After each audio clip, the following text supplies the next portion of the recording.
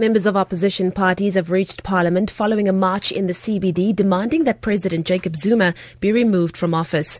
Speakers from various parties are addressing the crowd, saying they are confident that MCs will make the right choice when they vote in a motion of no confidence against President Jacob Zuma in Parliament this afternoon. The vote will be held in secret ballot following an announcement by the Speaker, Baleka Mbete, yesterday. A march by some ANC members will also be held in support of the President later. Parliamentary spokesperson Moloto Matapo says there are no extraordinary security measures that will be applied in the precinct during the debate. By the police, also guided by the parliamentary protection officers. They will be on their normal duties to ensure that this motion of no confidence sitting goes as smooth as possible. Essentially, there are no extraordinary security measures or extra enforcement anticipated for this sitting of today.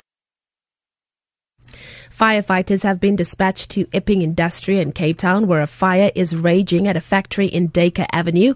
Fire spokesperson Theo Lane says they have a number of vehicles and ground crew on scene. He says no injuries have been reported thus far. We have a total of 12 firefighting vehicles on the scene, including 8 fire engines, 2 water tankers, as well as a rescue vehicle, hydraulic platform, and a breathing apparatus vehicle. No injuries have been reported. The entire factory is severely damaged by the fire. That includes the manufacturing, the storage area, as well as the display area. Kenyan President Uhuru Kenyatta has again stressed that the losers of the elections must accept the results. The presidential elections are currently underway, with expectations that the results will be a close call between Kenyatta and Raila Odinga.